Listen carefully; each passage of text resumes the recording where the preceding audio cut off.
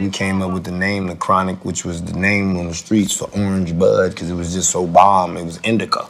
See, and it was something that nobody else had but California. So Snoop said, you need to name your album The Chronic because it's the bomb.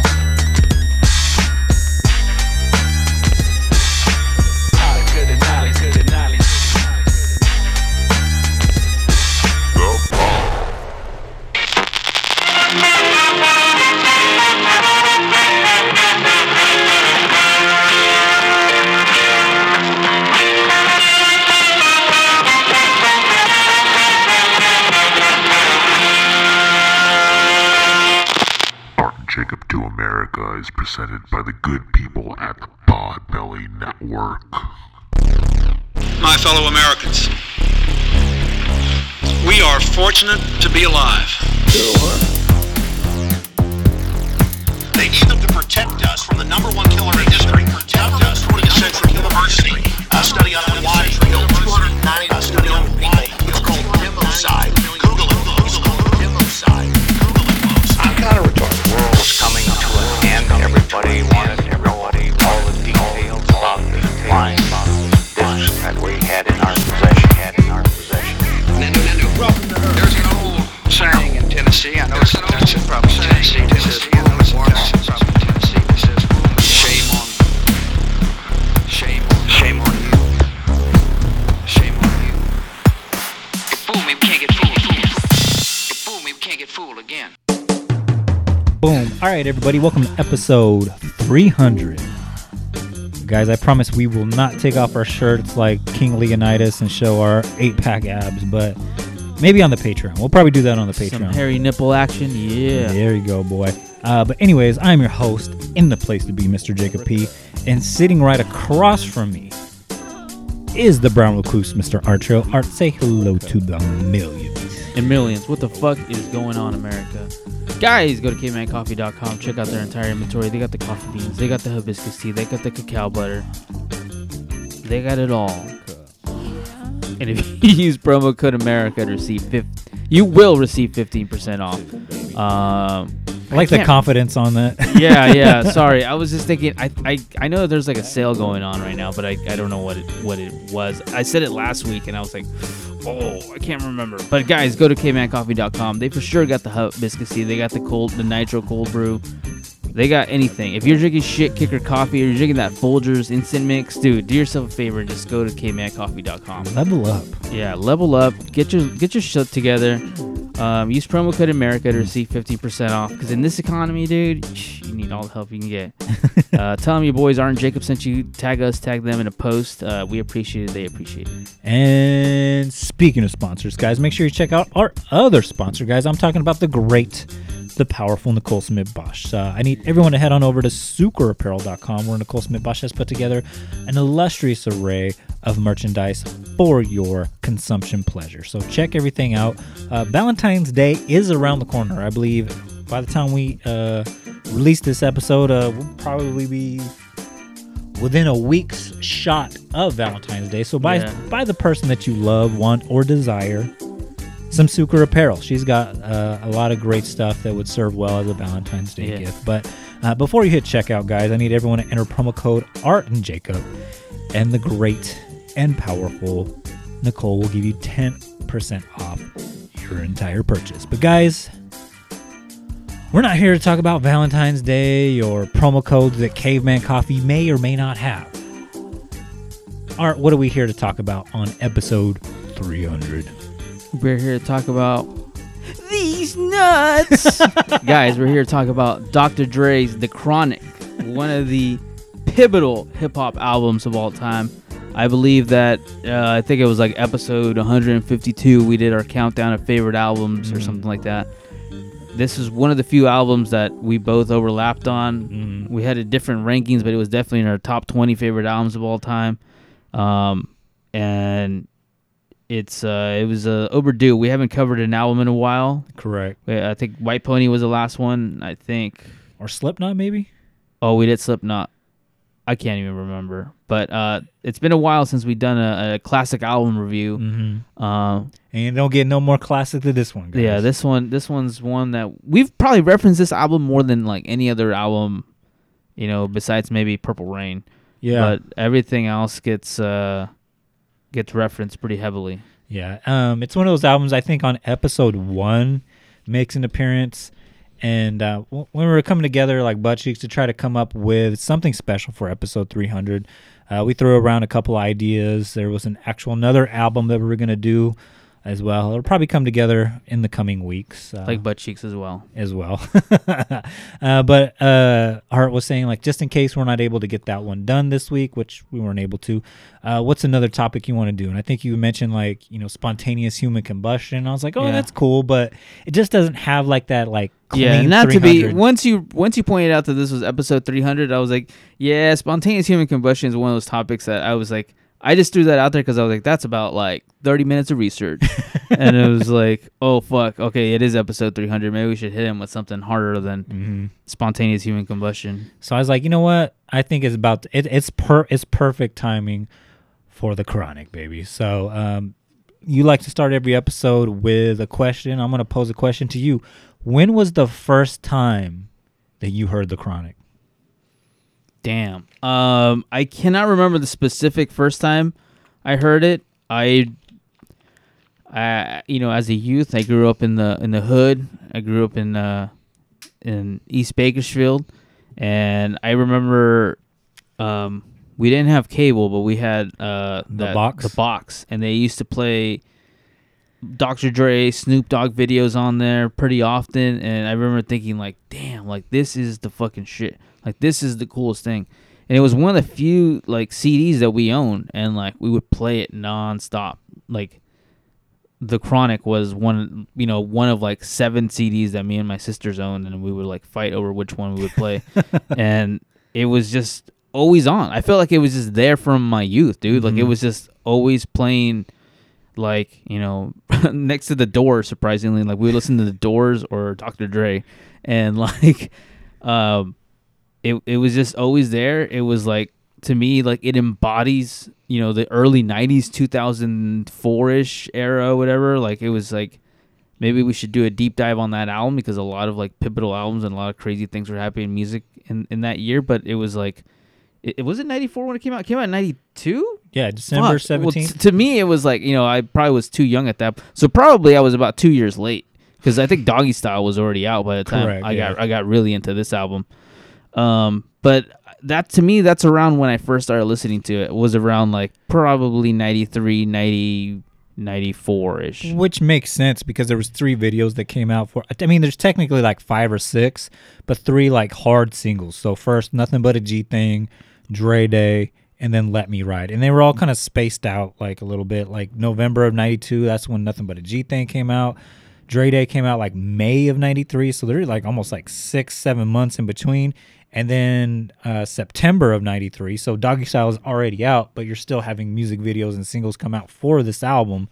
And it felt like, because I remember hearing this album for the first time kind of around the time that it came out. I have cousins that are from LA, and, you know, they were older and had money and were able to buy things like compact disc, which was still like a new technology at the time. Yeah. So I remember like it got left at my grandma's house, and I just remember just like coming upon it, because their move was they would visit my grandma for Thanksgiving, and then we would visit my grandma for Christmas.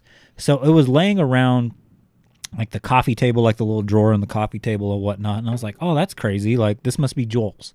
And so I remember like, oh yeah, I remember seeing like a video for like, you know, 187 and all that stuff. And I was like, oh man, like I want to hear like Nothing But a G Thing like over and over again, because it had just came out as well.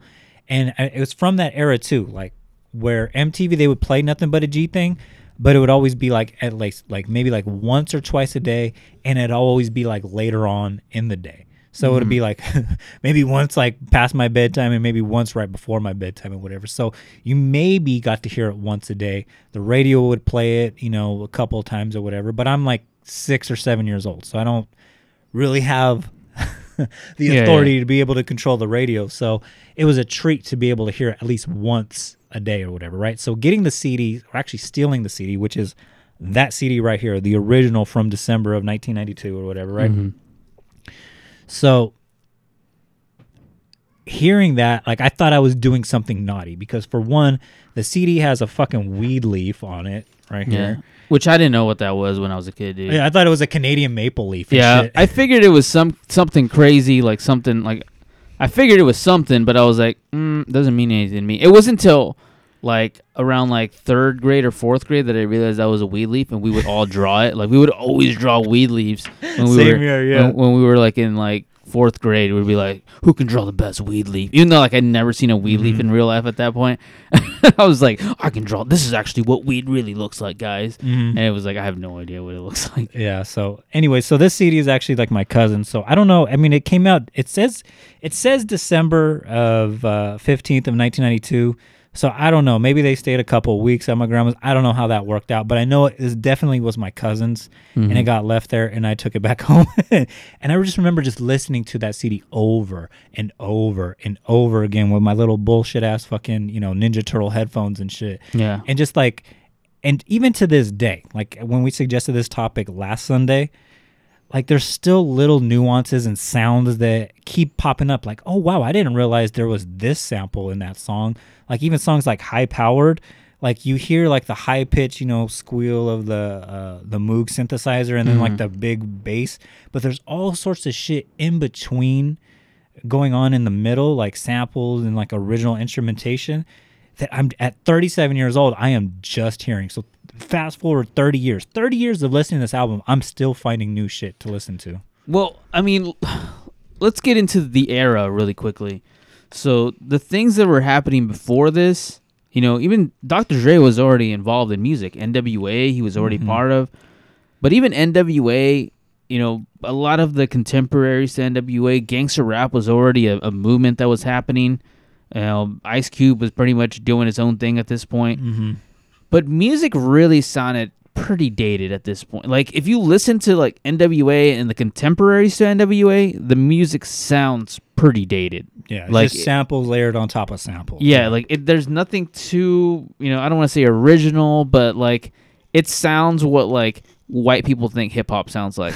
It's like, there's, like, DJ scratches, like, what? Like, it's a lot of, like, really whack stuff. Like, things that just didn't age well.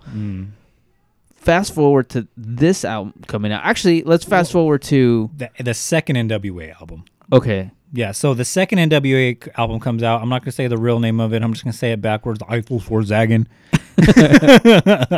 Don't put that in reverse. That's actually pretty good for a backwards sounding. Yeah, I've been practicing for 35 years or whatever, right? So anyways, this is where like the G-Funk sound kind of gets like started, is because you were right. Dr. Dre was the house producer for NWA. So he did all of NWA's work. He did the DOC's first album, Miss Chalet, and there was a band or a group on Ruthless called Above the Law. He helped co-produce and kind of taught Cold 187 kind of how to be a producer as well. And then there's Living Like Hustlers is the CD, where they kind of come together like butt cheeks and create like this very new and funky sound. Now, some people say Cold 187 came up with G-Funk, and others, and I'm in this camp, Dre kind of like pushed it because it has Dre's fingerprints all over it. But it's on that CD, Living Like Hustlers, where, the G-Funk sound, you hear like little inklings of what would become The Chronic. Fast forward to NWA's second album, Eiffel Vorzagen. That it's basically the first version of The Chronic because it is straight up G-Funk. You got songs like Always Into Something, or it has like that blueprint where you got that fat bass line on the low end, and on the high end you have like that high pitch, Moog synthesizer sound, that high pitch synth or whatever, right? And then fast forward just a little bit more, because I'm sure we'll do a whole episode about NWA and the rise and fall of Ruthless Records and the whole East Coast, West Coast battle, whatever. Ice Cube leaves NWA over money issues. And then later on, Dr. Dre also leaves Ruthless Records and NWA because of money issues as well. So I don't know if you want to jump into that. So, yeah, I mean, although that was the first, like, trickling of, what was to come, I think, and I mentioned this to you before, when that Deep Cover soundtrack was about to come out, which came out prior to this, although they were already, this album was already in the works, like it was already coming, like that fucking nuke was about to drop. But And like I was telling you, like on the Patreon and in like text message chains, The Chronic was actually supposed to be the DOC's second album. Yeah. That nobody can do it better, which is considered a classic as well, also produced by Dr. Dre. This was supposed to be the DOC's follow-up album. Yeah. So I mean, there were a lot of like little things that were happening around this time. One, Dr. Dre was already kind of pivoting into the death row scene with Suge Knight and all those guys attending death row parties. In that death row party scene, I think it was the DOC who was like, "Hey, check out this mixtape that I found." It was either the DOC. It was Daz. Sorry, Daz. No, it was Warren G. Warren G. Yeah. So the story is that okay, let's go back a little bit. Dr. Dre leaves Ruthless Records, but he's contractually bound to Eazy-E. He meets Suge Knight, who was the former bodyguard of Bobby Brown, who wanted to start a record label, but didn't know like the ins and out of it. Also from Compton, knows Dr. Dre, says, "Hey, I can get you out of your contract. Just let me and my boys handle it," or whatever, right? So goes up to Eazy, shakes him down, says, "Hey, either you're gonna let Dr. Dre out of his contract, or I'm gonna hold you over a balcony just like I did Vanilla Ice." Yeah. So they get out of the contract or whatever, right? So Dr. Dre is partying. There's always these during this era, like Dr. Dre, there's always parties or whatever, right? And I've heard 6 different stories about how like what you were talking about came about. But all we know is it was a Dr. Dre party. It might have been an old NWA party. It might have been a Death Row party. It might have been whatever kind of party. There was just a party always, every day. Party was happening for sure. With Dr. Dre at his house. Now, Dr. Dre has a stepbrother who lived in Long Beach named Warren G. Warren G grows up with Snoop Dogg, Nate Dogg, and they have their own little group, in high school called 213. Warren G, being, also a producer and DJ, would always throw mixtapes at his older brother, who was successful in NWA and all sorts of other adventures or whatever. And Dr. Dre would be like, that's whatever or whatever, right? And so they say it was a bachelor party. The music had stopped, and Warren G grabs one of the mixtapes for 213, puts it in, and immediately Dr. Dre hears this silky smooth voice, and it is none other than Snoop Dogg. Yeah, and that's it. That was pretty much magic right there. Dr. Dre tells Snoop Dogg, "Hey, you got to come down. I want to hear you." And he brings Nate Dogg with him, which I thought was like, it seems Ballsy. like it seems like a very like throwaway note, but Nate Dogg is pretty instrumental to this as well. Like his like really deep voice, like it's a very like you don't hear anyone sound like him. Like the minute you hear Nate Dogg, you know it's Nate Dogg. Oh yeah. And he makes a bigger appearance, I think, in 2001, the Chronic 2001, than he does on this Chronic. But he is pretty fundamental to the G-Funk sound that's about to like happen. Oh yeah. So there you go. You have Snoop Dogg, you have Dr. Dre. They've met each other. Peanut Butter and Jelly have come together, and right off the bat, he's like, "Hey, I want you on this song. It's for a movie soundtrack. It's called Deep Cover. I don't know anything about it." And so he's like, "You want me to rap about a movie that we don't even know what it's about?" And he's just like, "Well, I guess it's about an undercover cop who like gets a dude in trouble." And Snoop Dogg's like, "Dude, that's what happened to me. I got fucking like set up by an undercover cop. I got you." And they come up with the lines right away. It's like still one of the most like iconic like songs. Like that song still slaps to this day. More so than like a lot of stuff that was happening around that time period. Oh, definitely. Like for the first time, it was like rap music that didn't sound dated. It didn't sound with the like that Will Smith like vibe that was going on like, around the time period. It actually sounded like well produced music. Like at this point, Nirvana was already putting stuff out that sounded pretty good. Prince had been doing stuff that sounds pretty good, but the audio quality of going from a tape to a CD was still like. In its infancy. Yeah, it was just like, we don't really know what we can do with hip hop. We saw what it could do to rock music and like pop music, but what can it do with hip hop music to not sound like, just basically like soulless style music? So robotic. Yeah, that was one of the big ones that like, dude, that sound like the bass on that just sounds so good. Where it's like, damn, that sounds really good. And the thing that separates, and I'm glad you started with Deep Cover. The thing that separates that from past hip hop albums, and I mean, Cypress Hill was kind of already doing this, and like some other underground artists were already doing this as well. But on a mainstream level, like MTV late night level, this was like one of the first where like the bass, it wasn't like a sample from, James Brown or whatever, like just cut and paste into the audio and we're just going to loop it or whatever. No, this was actual live bass, and it was mixed well where it actually sounded good when you were rolling around in your car. It sounded good like at your fucking JVC boombox, like this big old fucking sound system that you would have like in your house. Like it sounded appropriate to play like at high volume. Yeah, absolutely. Have you ever heard you know who the rapper Tyga is? Yeah. So he has a song where he samples like pretty much the entire beat to this. Does a little bit like things differently with it, but the minute I heard that I was like, dude, this still sounds so good. Yeah. Like even though you pretty much just ripped off what Dr. Dre had already done, like I was like, the fact that you can do that, like, fucking 20 years later and put it out and like it still sounds like hard as fucking cool. Like there's something to be said about what was going on at this time period. Mm-hmm. So and it sounded dangerous too. So it wasn't like, I mean, gangster rap was already a thing, obviously, like with NWA and Ice-T and Too Short and all this shit or whatever. It was already a thing, but to me, like, it was more cartoony or whatever, right? It was more.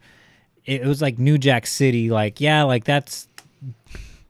Also, the rapping was just not there. Like even though Ice-T was really the godfather of what gangster rap was, and I love Ice-T. I think he's like one of the most underrated dudes in the music industry. But you listen to like, is it 6 in the morning? And it's just like, dude, rapping like that, it's very like, it almost sounds like nursery school rhymes. Like they're just nothing like, they don't feel aggressive, they don't feel mean. And even aggressive music at the time, like Public Enemy, which was concurrent during this time, like it was like, bass, how low can you go? It just sounded like you were getting like talked at or whatever, Yeah. right? And it's just like, or KRS-One, like he calls himself the teacher because he sounds like a school professor or whatever, but this sounded both dangerous and cool at the same time. Absolutely. Like, I mean, just listening to this album, I listened to it like 4 times this week, like from start to finish, and I was like, dude, there's times on here I forget that that's Snoop Dogg. Like now I see Snoop Dogg in like music, like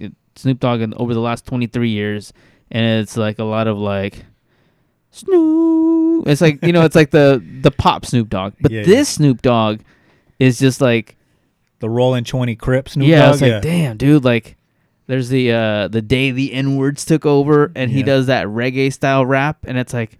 That's Daz Dillinger. That's Daz? That's Daz Dillinger. Dude, I always thought that was Snoop on that song, dude. No, that's Daz. Oh my god, dude. Snoop's cousin. Oh my god, he sounds like just like him. But like I've always thought that was Snoop rapping on that. That's Daz. Oh my god, dude. You know who else is on there that I thought was Snoop for a long time, but it was somebody else? It speaks to the vernacular of like Long Beach or Are whatever. you talking about when he's like at the end? It's only at the end of the song. He's like black blang Blam to the fall. Yeah, that's Snoop. But that whole, that's what I thought. That's what I mean. Oh, okay, but that's like all the reggae sounding. The first verse where it's like, oh yeah, that's Daz. Oh, okay. No, then never mind. I'm not mistaken there. I thought that when he raps like that, that sounds like a dude from like Jamaica would rap it. Like it doesn't sound like the fact that he has a sound like that silky smooth, like iconic Snoop rap, and then does that one that's like not what you imagine coming from Snoop.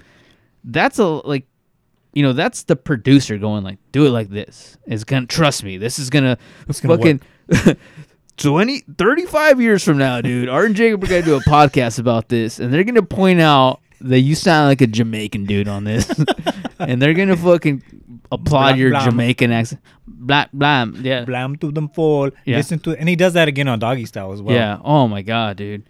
Anyways, all right. You want to get to the actual like release date and like initial reactions? Yeah. So you got to remember that this came in a time period again with Dr. Dre. He's leaving NWA and Ruthless Records, so there's a lot of heat on him from Easy. Easy's dissing him and whatever because he just lost his cash cow. Like NWA lost a lot when Ice Cube left due to money issues because that was the lyricist. Easy even said it in a lot of his rhymes. Ice Cube writes the rhymes that I say. But it was okay because you still had the DOC there to write rhymes, who was a fantastic rapper at that time.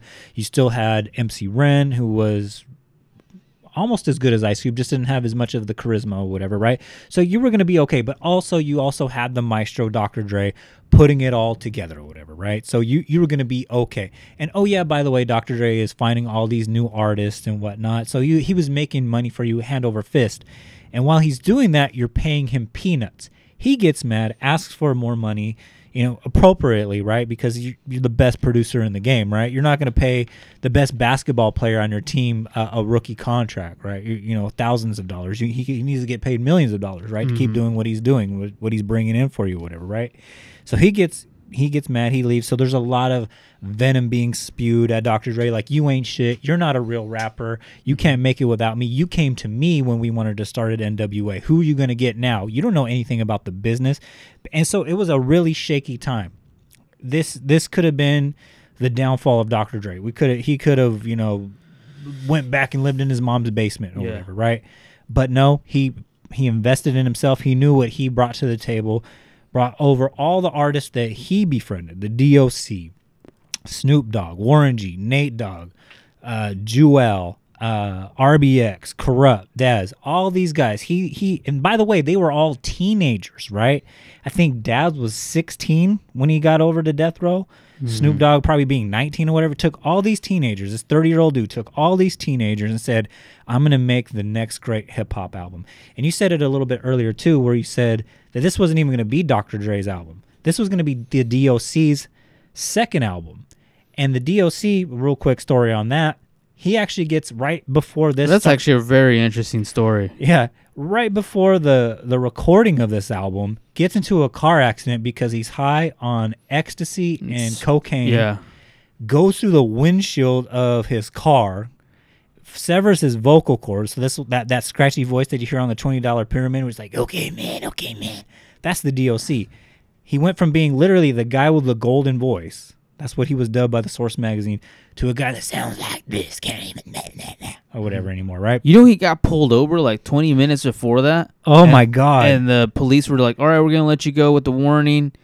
And then like that moment right there could have changed hip hop forever. Dude. Wow. The fact like that is one of those like butterfly effects. Wow. It's like the police is like, we're going to let you go. If he doesn't let him go, this album probably never, not the way it is viewed today. And maybe the DOC is viewed as the next Tupac, to be honest with you. Possibly. Yeah, like he's one of the most, or at least the next Ice Cube, True, yeah. Yeah, but, I put you on that, yeah. But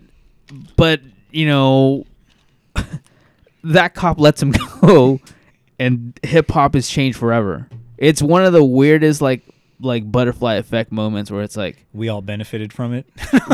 we benefit. Well, we don't know. I mean, we live in this reality where it's like we love the product that we got, Yeah, but in some other reality, Art and Jacob are doing a podcast about the DOC. Is the DOC better than Tupac? Like, yeah. That's another reality that someone else that is California Love joint with Tupac or with the DOC and the Dr. Dre. Yeah, I mean that could have been what was going on. And then, make no mistake about it. I mean, when we did our top rappers of all time or whatever, like, I didn't put Tupac on. I mean, I didn't put Dr. Dre on there. Yeah. Because I still don't. I mean, and I didn't think he was that great of a rapper. But then I found out the DOC was writing most of his raps for this album to begin with. And on 2001, he had a bunch of other rappers help him out. Jay-Z was on there, like, helping him write stuff.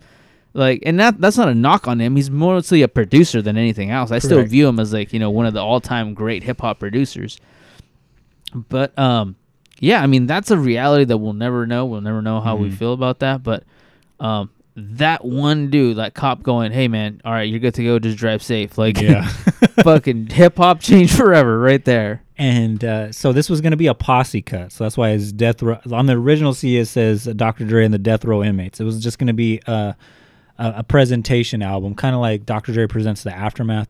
Dr. Dre would probably make some appearances or whatever, with some interludes and whatnot. But the DOC said, no, you're going to finish what you started in NWA, and this is going to be your introduction album. I'm kind of glad that didn't happen, because you remember The Firm? Like, wasn't that what The Firm was? Yeah, like it was Dr. Dre and gets a bunch of like rappers on there, and then it just doesn't like really live up to like what it's supposed to be. And it's like, it wasn't like those are like shitty rappers. Like Nas was in there. And, Yeah. Like it just didn't live up to like what it was supposed to be. Yeah. Like, And you're right. I mean, you want some familiarity, and that's what Dr. Dre brought over from NWA and Ruthless Records. Like, you know this character. And then also during this time period, Dr. Dre talks about it on Big Boy's Neighborhood, where he said he hasn't even listened back to the Chronic since it was released. He said he was going through I believe it was a divorce. He had got shot in the leg 2 times because he was living like that gangster lifestyle. I think he had just gotten arrested for beating up D. Barnes. So he said that, he was on probation. He was healing from 2 gunshot wounds in his leg. So he was in crutches or whatever, like in the studio. So he looks back at this time period as a very rough time period. So he never listens to it back. But Dr. Dre was going through some shit. Him and his best friend pretty much break up, Eazy-E. He's going through a divorce from Michelle A. He goes to jail for beating up D. Barnes. He's also, surviving the gunshots like Tupac and 50 Cent. So it's kind of a make it or break it time period for Dr. Dre at this point. Yeah. You know what? I didn't know all that. That's a lot to go through. That's a lot going on. Yeah, I mean, the album comes out. It really changed hip hop like overnight. Mm-hmm. Like, rarely does something happen that's like pretty much this is the fucking rock that came and killed the dinosaurs. Mm-hmm. All the dinosaurs that were left over from like the 80s hip hop era were gone. Pretty much gone. Like, this is the new shit. This is what's going to happen. This is Nirvana dropping Smells Like Teen Spirit. This is, done. 80s glam metal, done. Smells Like Teen Spirit's here. Mm-hmm. All of the fucking KRS Ones or whatever that were viewed as like good rappers were done. This is the new shit. Here we go. And it changed it. It changed MTV. It changed fashion. I do want to spend a quick second here on the fashion of it. Just looking at the way he's dressed in that album cover, or in the inside gatefold of the album or whatever, where he's just all in black and stuff like that. Like, that's pretty iconic, dude. Like the Raiders hats that everybody was rocking. And I know NWA was already doing that, but NWA wasn't getting airplay on MTV the way this was getting, because this was a little more commercially accessible. Mm-hmm. This was like, you saw Snoop Dogg, like rocking a Bruins jersey, and like the dude's like getting his cornrows on his stuff, but it was the fashion changed. All of a sudden, like flannels were in. Flannel was the thing, like, because Kurt Cobain was doing it and these dudes were doing it. Mm-hmm. So if you weren't rocking like Dickies pants and a flannel and like fucking your Raiders hat, like, you ain't shit, dude. And it was everyman style too. Like, you can go to fucking any store and buy this gear. You don't have to go to a special boutique. You don't have to go to the Sunset Strip, get a bunch of fucking studded bracelets and shit that, like 80s hair metal like would have you do, or fucking old school, hip hop would do, where you had to have the big dookie chains or whatever and shit. Or you had to have like very specific Adidas tracksuits, which is still cool, but this was just like, this is the working man shit. Yeah, it really was. All of a sudden, like, the fact that the fashion was changed. Like, it was in Run DMC. I agree. Like, Run DMC was like, it was almost like a costume. Mm-hmm. Like, it was like big old Adidas shoes, big old gold chains. Glasses, it's like, that looked a little more like a costume, as opposed to seeing Snoop Dogg and Dr. Dre in a music video, just like with like that. What's the music video where they're at the cookout and there's like, they show some dude and they zoom into his waist belt and he has a gun in there? Oh, nothing but a G. Nothing but a G thing, right? Like, that comes out and like, that looks like any cookout you would see. Mm-hmm. But the fact that they point out like, this dude has a gun, like, there is that element of like, this is not. It's fun, but it's dangerous. Yeah, like, we're having a good time, but there's always that element of dangerous. Like, California is very like much about that fucking lifestyle. Yeah. And that is the other thing that comes out. California had really not been on the map. Like, it kind of had, with NWA and things like that, but not to this degree. Like, it was always hip hop. That's New York, dude. Hip hop was like owned. All the kings of hip hop were all New York guys. Nobody was putting Eazy-E on that fucking Mount Rushmore at that point. This comes out, Snoop Dogg and Dr. Dre put it on the map and take it over. Mm-hmm. Like, Suge Knight, if he was one thing, he was a fucking like intimidating dude that knew how to put his artists out there and be like, you got to respect us. We're fucking here and we're taking over now.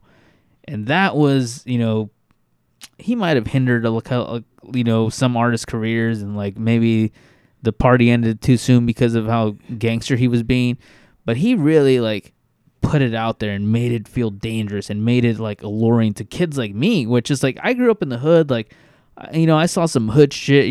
I had a cousin who was like stabbed to death once, and when I was like in 4th grade, and I didn't really understand it, but I kind of understood at the same time because of albums like this. Like I understood the And it- hood lifestyle. And it didn't feel like, and an album that came out concurrently to it was the 36 Chambers by Wu-Tang, where it felt like you were watching like a movie because there's a bunch of kung fu fucking, you know, in the 70s, you know, kung fu samples and you get like that dark, gritty, like Gotham City feel where it's just like, I can't relate to that as a kid growing up like in East Bakersfield in the hood or whatever, right?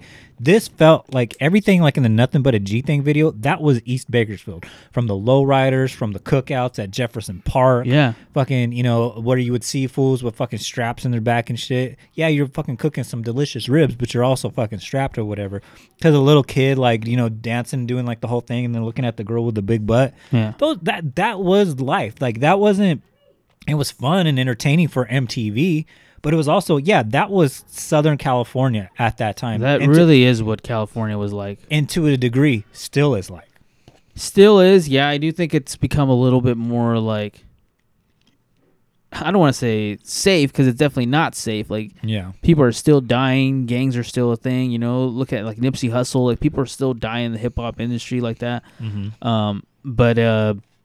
But this was really, this is like the Wild West of like the hip hop era, where like, you know, real gang violence infiltrating like the hip hop, you know, dudes at the MTV doorstep basically. Like, but Yeah. it's real. Like, dudes are really rolling with guns and shit like that. Yeah, I mean, Snoop's a Crip, Suge a Pyru Blood, Daz, I think it was from Hoover Crip. I mean, all these guys are affiliated. Warren G, whether they were fucking, you know, selling dope or just affiliated, like these were all like Crips or Bloods at this time. And it does come in a time period too, like where we were just fresh off the LA riots, where this is important to note too, where NWA and Ice-T and Ice Cube and all these West Coast rappers, they were warning you that this is what was going to happen if you guys didn't get the police brutality in check. Then what happens? The Rodney King incident happens. The police officers get acquitted, and then you get the LA riots, which I'm sure is the episode down the line. I mean, I think at this point, let's talk about some specific tracks. I mean, I don't want to go too deep into track by track, but there are some like notable things that were. I mean, you bring up the Rodney King trial, and you bring up The riots. the riots. I don't know what the politically correct term to say the song title. The day the N words took over. Yeah. You know, that to me back then, still to this day, is one of the outstanding, well produced tracks. Musically, it sounds amazing. Lyrically, still sounds like fresh as hell. Like, besides the part where Dr. Dre still is a VHS player. I got a VCR in the back of my car. Yeah, Yeah, it's like besides that, you know, everything else pretty much holds up. holds up pretty good. But I mean, it's true. I mean, we're still experiencing police brutality. We're still, you know, there's a lot of like, you know, racial tensions. They're always kind of like, are you ready to rob and mob? You know, like essays ready to rob and mob. Like it's just kind of like one of those things that's just like always in the background, especially in like California. Like, I always think California is a little bit different than like New York or like New Atlanta. York. Yeah, maybe because it's a more spread out large cities than New York, where it's everyone's living on top of each other. It's more spread out, but yet the communities are really strong. Like the hip hop community here is really strong. I'm sure it's really strong in New York too, but here, like, everyone, it feels bigger because it's more spread out. I don't know. Yeah. Like, there's a lot of real estate, you know, from yeah, there's a lot more real estate to take over, and because of that, you know, it creates division lines, you know, within like Bloods and Crips or whatever, Lakers Clippers fans or whatever you want to call it, like, you know, whatever it might be. Like, there is a little bit of a division, but both sides are always. It always seems like there's always that tension in California, and like, I don't know. I don't really know how to explain it, but because there's that tension, there's always match that hits the hay. yeah, like people are always kind of ready for it because there's just a tension built. There's a tension between the streets and the police. There's, you know, a documentary just came out about Bakersfield, and it's like I feel like that documentary coming out, that might have been like the fucking match to just, because people are just ready. Like it's there. Like it's not like something Well, they're that sick of it. Yeah, they're sick of. Yeah, and I mean that's a Fred Watt episode waiting to happen. But this track specifically, you got Bloods and Crips coming together. During the LA riots, you had the Bloods and Crips. Like this is the Hatfields and the McCoys coming together. During the LA riots, because uniting behind something that you were talking about, where it's just like we can all relate to the police brutality that's going on, and that this bullshit. And you get like those samples from KCAL 9 News or whatever, where they were documenting, people on the streets or whatever, like giving like their opinions on shit. Like it's real as shit. It's like one of the realest songs that has ever been made, and it's because of that fact that everybody realized like, oh, this is some bullshit. That you get these two fucking factions that were ready to basically kill each other for a lifetime, willing to call a truce. And that was temporary and whatnot. But at that time, it was a truce that like, no, there's no more Bloods and Crips. It's us versus them. Yeah. Two things. One, I was a kid when I first heard this song. And there's a sample in there where he says like, we ain't here for that apartheid shit. I used to think he said that part-time shit, and I was like, damn, that guy really does not like working part-time. So that's one thing. But the line that I always wanted to single out was, me not out for peace, me not Rodney King, me gun goes click, me gun goes bang. That line right there is just kind of like saying like fuck all that peace shit, like I'm here for fucking like I want what's mine. Like basically, like I want my justice. And I'm gonna take my justice the way I like. It's a more aggressive thing than like Fight the Power was. This is not even like Fight the Power was like educate yourself and come back in 20 years and vote or something like that. Boy. Yeah, it was like we need to all vote. Like this was not that. If you ain't here for the Africans, period, point blank. Yeah. Yeah. This was a way more aggressive album. And I gotta admit, like, this definitely shaped my mentality. Hearing that shit when I'm like 6 years old or whatever, and like playing that shit nonstop, it like, I still see that. I see that in that Colin Kaepernick documentary. I'm like, damn, that there's still that like aggression, like that you still see in the streets. And this album was, fucking CNN for the hood. Yeah. I mean, and that the riots are there's like 6 or 7 different narratives throughout that album. Obviously, the day that N-words took over, like that's that is the explicit song about like the LA riots, but it pops up like an N-word with a gun, rat-a-tat-tat, lyrical gangbang, high-powered, stranded on death row. Like it's a theme that weaves its way throughout the album.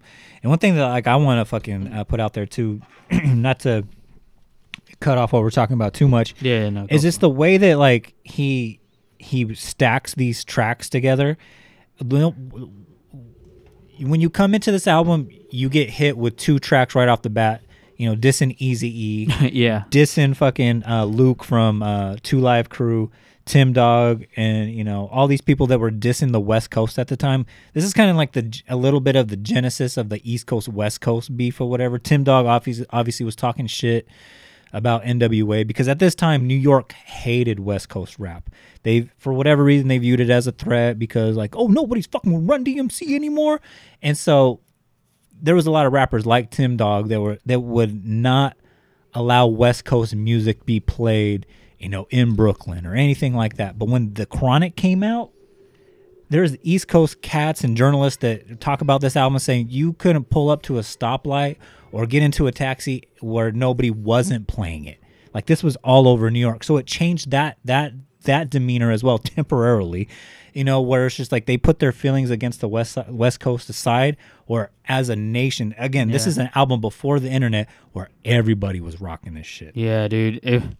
I mean, that ends with one of the most iconic things of Snoop Dogg going, Eazy-E can eat a big fat dick. Tim Dog can eat a big fat dick. Like, okay, people singing along to that is just like, there's no going back to. Sorry, Eazy-E. 2 Live Crew, you're done. Eazy-E, done. Yeah. Tim Dog, who? Yeah, like, career's over, dude. You might as well go get a job at Del Taco now, dude. Which I think he did. And rest in Like, peace. did he die? I don't know. Yeah, dude. he died of diabetes. Yeah, so like it was just like career over, dude. Like that coming out and everybody fucking bumping that shit. Like it was just like, how can you not play this at a party? That's the ultimate thing for hip hop. It's like, are they gonna play your shit at parties? And you cannot go to a cool party and not have this playing. Yeah. Because this was it. And then like he doesn't, and this is where I think like he wins like this beef with Eazy-E, because he doesn't spend too much time talking shit. Yeah. He starts the album and ends the album talking shit, but in between, like Let Me Ride, like that's just a car culture song, where you know like it's about him rolling in the 6'4" or whatever. So you don't even. By have the to way, people think that Jewel's on that song. oh yeah, the Alaskan Jewel. Yeah, it's like that's not Jewel. I just want to point out, That's like, Jewel. yeah, it's like that's not. Wasn't Jewel like a folk? Who will save your soul? Yeah, I was like, that's not. I actually listened to a podcast where they were like, and then the next song has Jewel on it, and I was like, dude, that's not Jewel. Wait, what? Did you even listen to the song? Where do you think Jewel comes out? Yeah, no, that is not that Jewel. Yeah. No. But yeah, Let Me Ride, all about the car culture. Yeah. One podcast I listened to, they brought this, how Dr. Dre constructs a beat. It's not, you mentioned this earlier, it's not like, you know, the Bomb Squad or RZA or, you know, producers, you know, from the 80s and early 90s where they would just stack samples on top of samples. Dre would take a sample, and a perfect example of this would be like Nothing But a G Thing, where it samples Leon Haywood's I Want to Do Something Freaky to You. And you can hear like elements of Nothing But a G Thing in there, but Dr. Dre not only takes the sample, but then reconstructs that sample by having actual musicians come in, and he makes it his own, where he's just like, you know what, this bass could be better if you played this note instead of this note. He mixes it into effect where it's just like, it's not going to be a prominent part of the song. It's just going to play the background, where it's going to add, where this might have been a drum line, but it's going to be a mid sound that's going to add something to it. And there's, you know, all sorts of sounds that pop up, whether you have like a good set of headphones on, where it's like, again, 30 years later, I'm still finding in the song where it's just like, there's like 16 or 17 different things that are happening that add like this beautiful texture. And that's like what separates Dr. Dre's production from, you know, regular, you know, hip hop producer at this time's production, where it actually gives it actual musical legitimacy. And the podcast that I was listening to said it's kind of like a custom car, where you take like a 1964 Chevrolet Impala that came from GMC, right? It's this, you know, family vehicle, and you turn it into this gangster lowrider where you take certain things off, you chrome something out, or you gold plate it, or you replace the seats with, you know, velvet seats, or you put, you know, Dayton rims as opposed to those old school 1960 hubcaps on it or whatever, and you take something classic and you make it even better. And Dr. Dre is actually famous for making beats and testing them out in his car before he actually releases them. So Let Me Ride is kind of like a perfect example of how this whole album was made. It's a very much California car culture album and song. Do you remember? And I'm glad you bring that up, because prior to this, like car anthems, like they had been out like that. Like, we like the cars that go boom. Is it Le Trim or whatever? but even that song, it even starts with like that intro where like those two girls are talking, and it's like, you know the ones, and then they play like a boom sample, like boom, but it sounds all shitty. Like the sound quality was just not Bad. good. And part of it was like the technology that they were limited to, and the other part was just nobody was being that inventive, and it was kind of already out. Like Prince's Purple Rain, which we know we referenced a lot. I referenced a lot in this episode already, but that came out in like '84, and like they're just really like he was already like miles ahead as far as like in the pop world. Hip hop world was like decades behind technology wise. Like nobody was doing anything inventive, and like this, when you hear that song like that, you could still fucking bump that shit. Like that sounds so good today. Like, and like, you know, just to take a quick note here. This album, like from start to finish, for the most part, there's little moments where like that, like, you know, they do a lot of that. Like, I get it. There's like a lot of that synth vibe that happens in this album, which I love. and I still love it. And I think it sounds cool. Like maybe that's the only part of the album that maybe just didn't age 100% of the way, but still sounds like dope. Like to this album, like not everything. Like Queen obviously isn't gonna sound like, but the Queen is still amazing for what they did. You know, Correct, like yeah. it's that's the era they were in. But for the most part, this still sounds so fresh. The flow is so good. And then you listen to a dude like Drake's first album that came out like not even that long ago, like 9-10 years ago, and it's like, dude, that shit sounds dated as fuck. Yeah. Like that sounds very 2009, bro.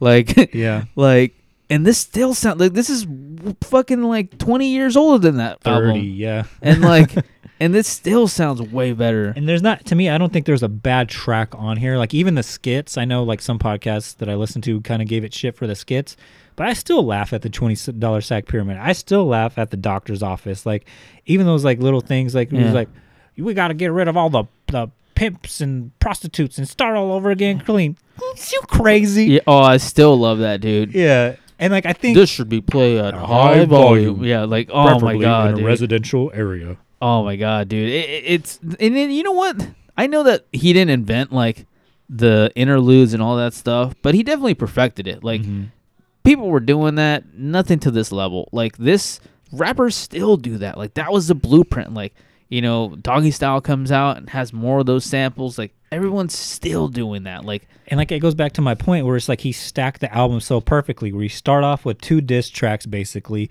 to your opponents at this time. You bring everyone back with, you know, like, hey, here's Let Me Ride, which is a car culture song. It's California written all over. It's David Lee Roth's California Girls, if you will. The Day the N-Words took over, very, you know, in the moment, in the time, like this is a culturally significant song. Then brings it everything back down with Nothing But a G Thing, which is a total like the ultimate vibe song. And I've been out there, I've said it, it's probably the best hip hop song of all time. it's the most like California driving through LA. Like you can't drive through LA and not listen to Nothing But a G Thing. Like it's that. Like this is the California anthem. Yeah. Nothing But a G. All these years later, maybe California Love which is like, also a Dr. Dre song. Yeah, it's like California Love is probably the only other one that rivals that, and maybe Next Episode from like 2001's Chronic, also a Dr. But those 3 songs, California Love, Nothing But a G Thing, and Next Episode, like those 3 songs are probably the most California like Still Dre, Yeah. too, yeah. But then D's Nuts. Like, again, you talked about, like, the skits. Yeah. Like, that's still being referenced today. Like, that's still on TikTok and whatnot.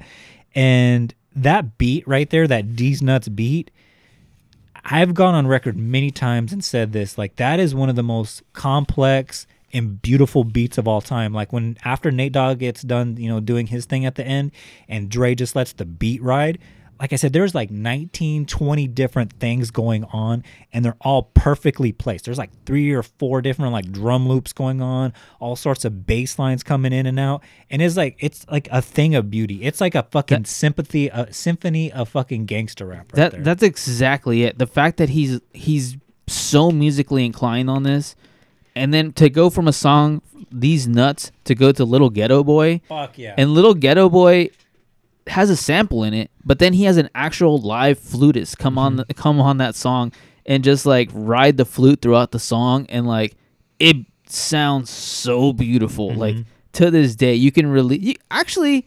Is there an instrumental version of this entire album that like I have it, yeah. non-fan made, or is it like an actual? And it's kind of fan made because there's not like a legit studio one. Yeah. Now that Death Row's all over this shit, I don't know if that'll ever come out, but I would love to hear like a high quality sound non-fan made version of like the masters of these. That would be dope as hell, because Little Ghetto Boy is like one of the, you know, it's not one that people spend a lot of time on, but it's one of the more thoughtful songs on the album. Exactly. And the reason why this only got 4.5 mics out of 5 from The Source is because The Source didn't like this song. But to me, like, this is like one of the fucking staples of this album, because again, it brings it back down. After you get like this high powered song with D's Nuts, you got to bring everything back down to reality.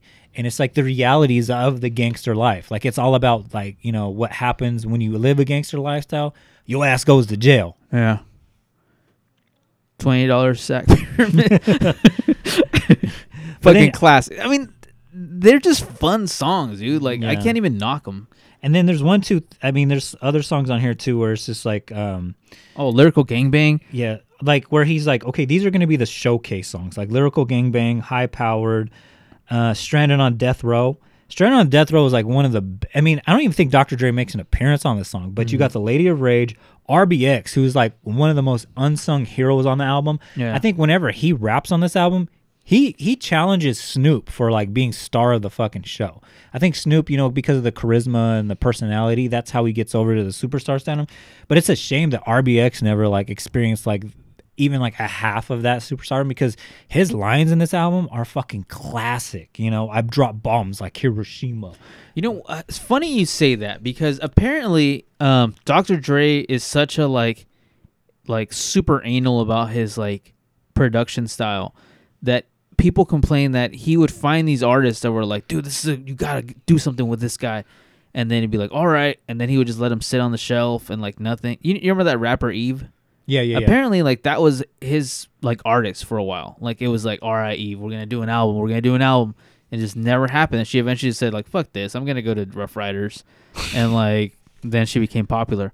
But like apparently that was a thing with Dr. Dre, where he would just let dudes sit on the shelf and he would just be not satisfied with it, and which, you know, you can't blame him. Like not everything, but most of what he's put out, all his iconic albums are truly iconic. Like 2001, I mean, that could be its own episode too, because that is super lush. Like the samples are amazing. Like the instrumentation's amazing. Like, and it keeps getting better the more you listen to it as well. And you find some loser named Eminem on that album, and it's like, it's like, all right, Eminem like literally went from like, you thought me finding Snoop Dogg was cool, check out Eminem, and it's like, fuck, that's like one of the greatest rappers of all time. But you know, where this album stands in hip hop culture to this day, I mean, it might mean more to us because we live in California, and like this is kind of like one of those anthems. Like this is, you know, go to Galaxy games, like this is what they play at the halftime. Nothing But a G Thing. That's what like the LA Riot Squad sings, like, you know, because like the G's are the Galaxy fans. They call themselves the G's. So like Nothing But a G Thing. That's, you know, G's up, hose down. Like even the LA Galaxy have adopted the G's up line. They don't say the second part, but G's up is something that like, you know, is printed on LA Galaxy stuff. That's originating from this like album. Like, correct. It's something that still lives very strongly in California culture and like LA culture, and like, it's authentic to the people, because when outsiders, when I think they think of California, they think of beaches, they think of like what's presented in movies, like with palm trees, and there is that. Like you go down the 178 right now, when you get to the east side, you can't look, you know, more than 2 seconds without seeing palm trees and shit. But there's shit that lives on the still forest Compton floor. and Watts. Like, yeah, that's and this is like the realest shit at this time, like even above NWA, because NWA, it was kind of like them perfecting the craft or whatever. Yeah, it hit and it was culturally important and all that shit, but there was an element of cartooniness to it because of Eazy-E or whatever, right? Like he was a cartoon character, but this was real. You know, like you said, you mentioned the barbecue that happened, like a Nothing But a G Thing or whatever. It's like that's probably going down the street from my house right now on a Sunday afternoon or whatever. That shit still happens, dude. Like that's not something that, if you watch that music video, that's not that far fetched. Like there's cookouts, there's like girls getting 40s dumped on them and shit. Yeah, like, you know, maybe that was a little pre-Me Too movement or whatever, but like, you know, some of those videos may not hold up. There's like that thing where like that guy takes that bra off that girl or whatever. Oh yeah. But like, you know, like for the most part, like that is pretty much like very hood. That's very like the hood mentality still to this day. You know, I think as far as how it's held up musically and where it stands musically, like production, like you only have to look back at last year's Super Bowl to see where it stands in the hip hop, like, you know, Mount Rushmore or whatever. Like, it pretty much every album that like put Dr. Dre on the map was highlighted on that. You know, here's Dr. Dre starting it off with like one of his California iconic songs, playing it in the Ram Stadium in Inglewood, California. By the way, here comes Snoop Dogg. By the way, here comes Eminem. By the way, here comes Kendrick Lamar. By the way, here comes 50 Cent.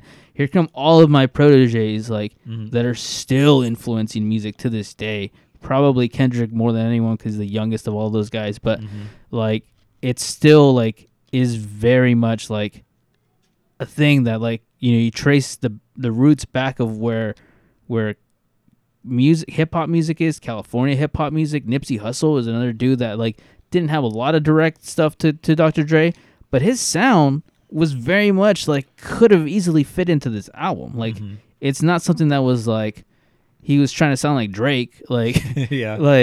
like that shit is still like Drake is kind of controversial because it's like I think kids like it. Like Dr. Dre is definitely like fucking like RC Cola or whatever. You know, it's like that gets like kids like it or whatever. Like, but this is like fucking hard liquor right here. Like this is like the shit you drink at when like you're old enough to like know what you're doing. Like this is hard liquor. You're gonna have fun, but this shit's gonna fuck you up too. Top shelf shit too. The shit you only bust out like on Christmas. This is Hennessy and not regular Hennessy. This is that shit that Nas advertises for. Yeah. One thing too, like you mentioned, like that the legacy of this album. Yeah. Like to me, like when I think of this album, Dr. Dre wasn't a real gangster or whatever, right? But whatever, right? He's a product of Compton. One thing too is about the politics of this album. Obviously, Dr. Dre leaves Death Row because it spirals out of control. The gangster shit can only sustain itself so long within the business industry, right? So he leaves Death Row. Suge Knight pulls an Eazy-E on Dr. Dre. He takes the masters for the Chronic. So therefore, he owns, the Chronic or whatever, right? So I got in front of me right here the original 1992 cut of this album, which is perfect. Like the sound quality, you can't really do much more to this album to make it any better. It's perfect as it is. In 2001, to combat Dr. Dre's 2001 that's out or whatever, like, hey, the Chronic was in the past, now it's the Chronic 2001. Suge Knight re-releases the Chronic again, and it says remaster all over it and whatnot, and the remaster of it sounds horrible. And that's the one you hear like on Apple Music and shit because it's the most recent version and it has remastered on it, but it sounds fucking horrible. You can hear like the tape stopping and whatnot. So I will say, I don't know if like I think I texted you earlier this week like, hey dude, the Chronic's not on here, and literally as of like 2 days ago it's back up. And it does sound good. I'll say that. Like, I don't know if I know that Snoop Dogg owns the Death Row stuff now, but I will give him props that does sound pretty good. Whatever they like, literally as if like 2 days ago re-released. Yeah, the lossless quality, but they took a lot from this album, the re-released album on it, and on Stranded on Death Row, Snoop he does this thing, and I didn't know about it until a couple of days ago either when I was listening to. Another podcast talk about this, and there was a lady, she was talking about how she grew up in Crip neighborhood, and that line where Snoop Dogg says like, I'm not flagging, but I'm just sagging, I bet you don't want to see that. I guess that's like a Crip anthem, like a Crip chorus. I mean, he changed the lyrics and whatnot or whatever, but that's a Crip anthem, right? And to tie that into what I was talking about, when Suge Knight gets Death Row, obviously Snoop Dogg leaves Death Row and all these people leave and whatnot because of Suge Knight or whatever. That truce between the Bloods and the Crips kind of ends, and then it becomes Crip versus Blood again and whatnot. Suge Knight, goes to jail for trying to hunt down Dr. Dre and Snoop Dogg on the set of fucking Straight Outta Compton and all that shit. When this gets re-released, that line on there, it sounds it's fucked up. Like the audio gets fucked up. And when I was listening to the CD when I first bought it, I was like, man, why does it sound fucking muffled? Did I fuck up the CD? Did I scratch the CD here somewhere? And I also own the fucking vinyl, and it does the same thing. And I was like, what the fuck? It wasn't until I was listening to this podcast, and the lady was saying like, oh, when Suge Knight was pretty much the only star of Death Row during that 2001, 2002 period or whatnot, he took the masters of all the original Death Row stuff, tried to remaster it and whatnot, did a kind of a shitty job on it. And that specific part, like that Crip anthem part that Snoop Dogg does, he put a line through it. Kind of like when you do like tagging, like when you see tagging and you see someone put a line through it, kind of put like a line in the audio quality so it gets distorted, right, where Snoop is doing like that Crip thing. And I was like, in a way that is fucked up, but in a way, that is some of the most gangster ass shit because it goes right back to, you walk right outside my house right now. You go to fucking, 7-Eleven. You'll see some tagging and someone crosses it out and shit. And that's exactly what Suge Knight did to Snoop on here. Damn, dude. I did not know that. I don't know if that's the version I own. That's the... Let me actually go to my Discogs here and see which version I own. But I haven't... I own that album, and I've never listened to it on vinyl. It's still just, like, wrapped up in cellophane? Cellophane, yeah. Let me just look up which version I have. Because that one, does that one come with a clear vinyl? Yeah, mine has a clear vinyl. Let me see which one I have, because I'm pretty interested in that shit now.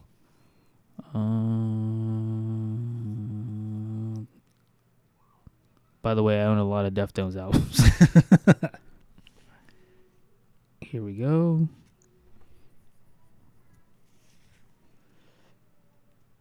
Mine says that it's a 2001 re-release. I don't know what that means. I got to look at it. Probably that one then, right there. Yeah, it's probably going to be the Chronic or the Chronic, the Death Row version or whatever. Yeah, I don't know, man. As far as where this thing stands in music, where would you rank this? As far as obviously, you put it up pretty high on your music list. It made both of our top 20s albums of all time. It's hard to say because, I mean, my list always changes. Sometimes Purple Rain's my favorite album of all time. Sometimes Doggy Style is my favorite album. Sometimes Appetite for Destruction. So let me ask you the question. This album versus Doggy Style, because apparently that's a bigger argument. To me, it's never been an argument just because I hold this album much higher in much higher regards. I didn't even own Doggy Style till like I was in like high school. So like this album to me has always been like it, but it's hard to say because I look at them as like twin brother albums because it's the same production, same cast of characters, everything. Yeah. It's like The Godfather and The Godfather Part 2. You know, Daz did say that he thinks that Doggy Style is better because this was them doing their shit, and then they perfected the sound on Doggy Style, which is I mean, like, you can't lie. I mean, they did perfect it more on Doggy Style, but this one's raw and. Like I said with Dre at that time, going through a divorce, leaving, Ruthless, basically leaving his best friend, having to teach all these teenagers how to be fucking superstars or whatever. He's putting his heart and soul into this album, and it definitely bleeds over into the audio quality. Like, there's nothing better to hear than an artist struggling because that's when they put out their best work and whatever. When they're happy, it's always like, oh, when they're millionaires, it's like, oh, who gives a fuck anymore? Here comes all those shitty Korn albums. Exactly. But you can actually hear the struggle, like, here with Dr. Dre, and it's beautiful. It sucks for him at the time, but it's beautiful to hear. So, I mean, it's one of those arguments when people say, is it Doggy Style or The Chronic? And I'm like, why do I have to pick? I have both. I can choose both. And in my mind, it's for Zaggin', The Chronic, and Doggy Style live together in one big 3-pack, in my opinion. Yeah. I mean, we didn't really touch on G-Funk that much, but G-Funk became the sound from like the release of this album. Like all of a sudden, everybody was doing their version of G-Funk, and it was like that for years and years and years. Until Puff Daddy came out and started doing his like shitty like version of sampling. One of the things that always bothered me about Puff Daddy, I don't think Puff Daddy was bad at making songs, but that dude like literally would take samples and just do nothing with them. It's like, here's fucking David Bowie, but I slowed it down like a little bit, and it's like, okay, that's the exact same song, dude. Like, yeah. I don't know, and then everyone started doing that until fucking Kanye West. But this was like everybody trying to become like the best musicians they could be. And I think it was an era in hip hop music where everyone was trying to outdo each other in this G-Funk sound. I think it was a very like interesting, it felt like everybody was like trying to like out gangster each other, and which I think, that friction, like I was talking about, like the Clippers and Lakers or whatever, like whenever Bloods and Crips, whatever it may be, like that friction always kind of creates something like a little more like passionate, I guess. And I think because there was so much friction, you had so many great artists coming out. Like, we talked about Doggy Style, but Doggy Style was just, Warren G would put out his album, and that shit was classic too. Like everybody was putting out classic album after classic album. Like this is definitely, to me, this is the top of the pyramid in those classic albums. But, there were a ton of like, dudes that were putting out some of their best work at that time period. And even people like Madonna, who were already at the top of their game. Like when she puts out, I think the song's called Human Nature. That's a G-Funk song right there. Like, I mean, that's how influential that sound was. Is like people so high out of the stratosphere, like a Madonna, even Prince. Prince is notorious for not trying to be like anybody else. And he even had songs that sounded like G-Funk. And so that's how when you talk about the magnitude of this album, That's how far it reached. Well, even like early new metal, dude. Like even like early like Korn songs. You're right. Like they kind of had like a G-funk vibe to them. Like when they do their version of Wicked, like that sounds straight up G-funk, dude. Like right. that's very G-funk. Like everybody was trying to do their version of G-funk during that time period, and like it. I think kids that probably had no idea who this was, but then did listen to Korn, were probably influenced by this and didn't even know they were influenced by this. Like, that's right. It's one of those things that like, it's ongoing. Like the ripple effect of fucking of DOC not getting pulled over or not going to jail that night is like, wow, insane, dude. The butterfly effect is insane on this. That's one of those things to ponder, man. Like if we ever have a Doctor Strange event, like I want to go back to that time period where fucking the where fucking, Uber exists and he just goes home safe that night. No, maybe fucking the DOC he is Rodney King. What if there was a Rodney King on the DOC or whatever, right? Yeah. And he doesn't get into that car accident or whatever, right? Maybe he puts out an even better album because he's pissed off. That's what I mean. Like, just somebody's driving by, is like, DOC, I'll take you home. And it's like, all right, so they take him home. Mm-hmm. He goes home, gets a full night's rest, and it's like, you know what? I am going to do this album. Yeah, I don't know. You never know. Shout out to the DOC. No one can do it better. So I'm going to ask you this tough question. What's your favorite track off this album? Ooh, that is a very tough one. It's very, I guess, I don't know what word I'm looking for. But I guess Nothing But a G Thing is probably my favorite song on this album. I would say The Day the N-Words Took Over is also like right there. Actually, those two songs back to back to me is like it's hard to say, dude, because I'm looking at it and I'm working my way backwards, and I'm like, well, Let Me Ride is also there. And I'm like, can I just listen to the whole? I like listening to albums from start to finish, and that's another thing. Before I keep going down this path, this is a start to finish album. This is a start to finish album. We talked about Pink Floyd not that long ago. Like, there's albums. I like albums that force you to listen to from start to finish because some of these songs kind of blend together, and like one song leads to the next, and like. I think that's one of the faults of listening to a Drake album. Not to always be picking on Drake, but Drake makes a lot of singles. That's basically all he does is make one song after one song after one song, and it doesn't really matter what order you listen to it.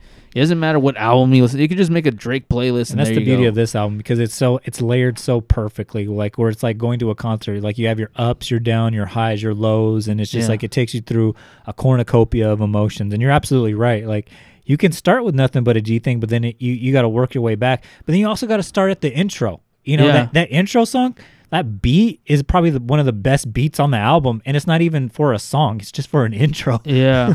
I would still say Nothing But a G Thing, though, for me. For me, it's like D's Nuts, but then, too, again, like going back to Dre Day, like that, the way that song ends, it's almost like an opera. You know, just like I mentioned, like you got like the high, like, up here, but then you also got that bump, and then you got like all that stuff in between, like the George Clinton samples and all these like hi-hats and all sorts of fucking different drum beats and just little things going on. And also you got Jewel, that beautiful voice, like Jewel. Not that Who Will Save Your Soul, but like what is he sampling on Let Me Ride, where he's like, let me ride, like there's like Parliament. It's a Parliament. Swing down, sweet chariot, stop. It's a Mothership Connection. Oh, dude, that's such a good sample because it ends like it's the ultimate crescendo to that song. And it is a song of all the singles. That's probably the single that gets most overlooked. And it's the live version of it. It's not even the fucking the studio version. He samples the live version of it. It's a very well put together song. And it's just like even the songs that like These Nuts, like that. I mean, that's so iconic. Like it sounds dumb to say out loud, but it's so iconic. And there's little funny moments too that are like they're funny if you know them, kind of thing. Mm-hmm. Like The Day the N-Words Took Over. I look. There's a site that like who sampled it, and like it lists like all these soul samples or whatever, like for every song that you could ever want to know about who sampled what. And I looked up The Day the N-Words Took Over, and it even went over their heads. But you know that song that Ooh Dreamweaver. Okay, yeah. The way that song starts is very spacey and like very weird. I'll play it before we leave out the door or whatever. But like that spacey sound at the beginning of that song, like some old grandpa rock song, Dre uses that for like the creepiness of that song, as well as that Black Sabbath, the Devil Triad for the bass, that doom doom doom doom doom, like that creepy. That's why you get that creepy feeling, because you have all these dissonant sounds. And I think it's hilarious that he sampled like some grandpa rock to make one of the scariest hip hop songs of all time. Yeah, I mean, even to his 2001, he does a lot less sampling, but the sampling he does is like very iconic. Like sampling everything from the Halloween soundtrack to that one like 1940s like the next episode. Like that big band sound or whatever. Like I mean it's pretty iconic. Even on Doggy Style, that one sample of going like 6 million ways to die, like choose one. Yeah, like that. I remember I was listening to a Death Grips album, and they sampled not the original sample, but that sample, and they put that into their song. And I'm like, dude, this is so fucking dope that they're like sampling a Snoop Dogg song and a Pink Floyd song back to back to each other, and it's like even that like we always do about this time. I think that's from like a Black Panther rally. Oh really? Yeah, that's not even like a song. Like that's like he sampled a Black Panther rally. Yeah, I mean, sampling is one of those things that it's kind of, I don't want to say it's a lost art because people still do it, but people do it very uninspiringly. Like people do it more in the way that Puff Daddy would do it, where it's like, let me just sample an entire song and like not do anything original with it. This is like, it's pretty unrecognizable sometimes the way he samples things. But anyways, man, great album. Go listen to it. If you have not listened to this album, do it. It's a 10 out of 10. Oh, classic all the way. It's like I said, it fights for the number one spot. And dare I say, it could be considered the best hip-hop album of all time. I know some people put Illmatic there. Some people put Ready to Die or 36 Chambers. And those are arguments, based on opinion. But pure production-wise, I feel like there's no argument there. It's either you're talking about The Chronic or the Doggy Style. And those are the only two albums. I don't even want to entertain anything else. Like, get the fuck out of here with your fucking... I hate to be blasphemous here, but get the fuck out of here with your DJ Premier or fucking RZA shit, because all they're doing is just stacking samples. He's sampling, and he's actually bringing an orchestra in to arrange this shit. So, to me, it's not an argument. As far as, I mean, I don't want to say that this has the best lyrics on it. I mean, people are going to always rank hip-hop albums different ways, like best lyricist or whatever. Like, obviously, this isn't going to be there with, like, a Nas. But as far as best production, like, I mean, as you said that, I'm trying to think of like better produced albums. I think 2001 is better produced than this, but he had like technology and years to he like had a couple more $1 million to play with. But I mean, you have to go to another Dr. Dre, and then probably a To Pimp a Butterfly would probably be like the next thing. Was like, wow, dude, that's like really like, it's not even, I wouldn't call it experimental hip hop because there's been other experimental hip hop albums, but the fact that he took something like that, but even to him, it's like a dude that he still had kind of the Dr. Dre behind his ears telling him like, executive produced you that should album. do something like this. How about this? Like Dr. Dre, it's still the roots go back to Dr. Dre. It's like he's like Rome. All roads lead to Dre. Yeah. So I mean, I would agree with you there as far as like best. And I know there's a lot of Kanye West heads or whatever, but even Kanye West, for the most part, like his albums don't really like come together the way this. A lot of it is just like good song after good song after good song after good song, done, end of the album kind of thing, and then ends it with like maybe the longest song or whatever. And he even said that too. He said it in Rolling Stone while he was taking his medication when they did the 500 greatest albums. He said every artist, every real producer is chasing the Chronic. It's their Stevie Wonders in the key of life. Yeah. That's me giving props to Kanye right there. So, but anyways, excellent episode. Happy episode 300. Hopefully we do 300 more of these. 3 more. Just 3 more, guys. We only got 3 more in the tank. 300 more. Shit. Yeah. Like the way that list is looking, it might be 1,000 more. Who knows? But with that said, Art, do you got anything else? No, that's it. Tay Mom Baby Booze. Shout out to Jackman. Shout out to Warren. And with that said, guys, if you want to share your thoughts on the Chronic, or if you want to debate us, fucking come at us. Come at me, dog. Or if you just want to have a friendly conversation, hit us up on all the social medias at Art and Jacob Do America. Except for Twitter, we are at Art and Jacob Do A1.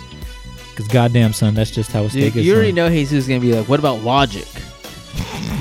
Okay. Logic is better, dude. Yeah. Episode 30. Logic.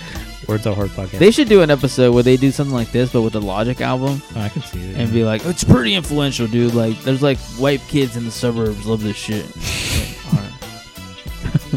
And us. All right.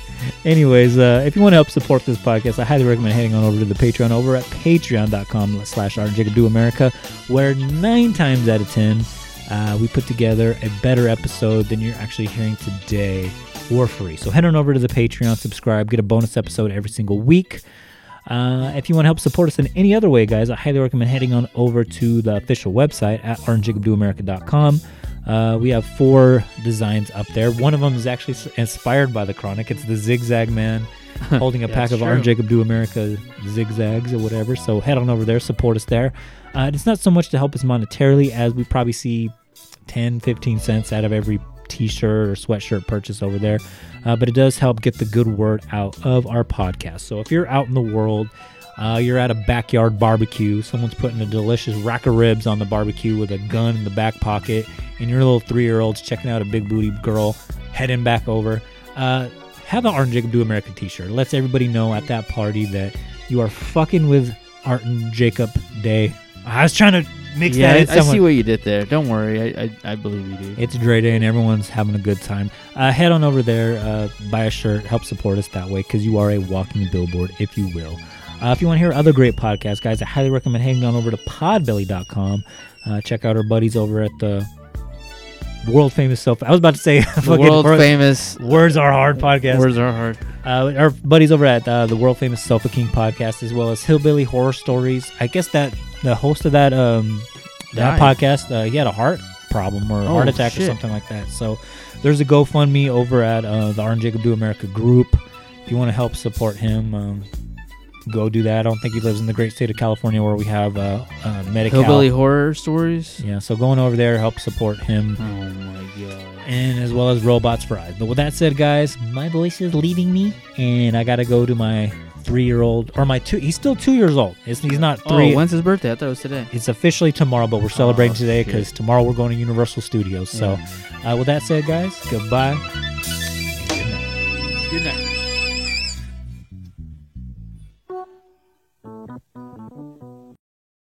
That particular record, man, that's like I would say the toughest record that I recorded in my career, because it was right after my separation with Ruthless, and I was in survival mode, and going from that to the organization that I went to, and all the things that were happening in the studio during the making, it was crazy, during that process, my house burned down. Damn. I was shot in the legs, you know what I mean? Damn. And I was in the studio on crutches for a couple of weeks, So it was a lot that went into that record.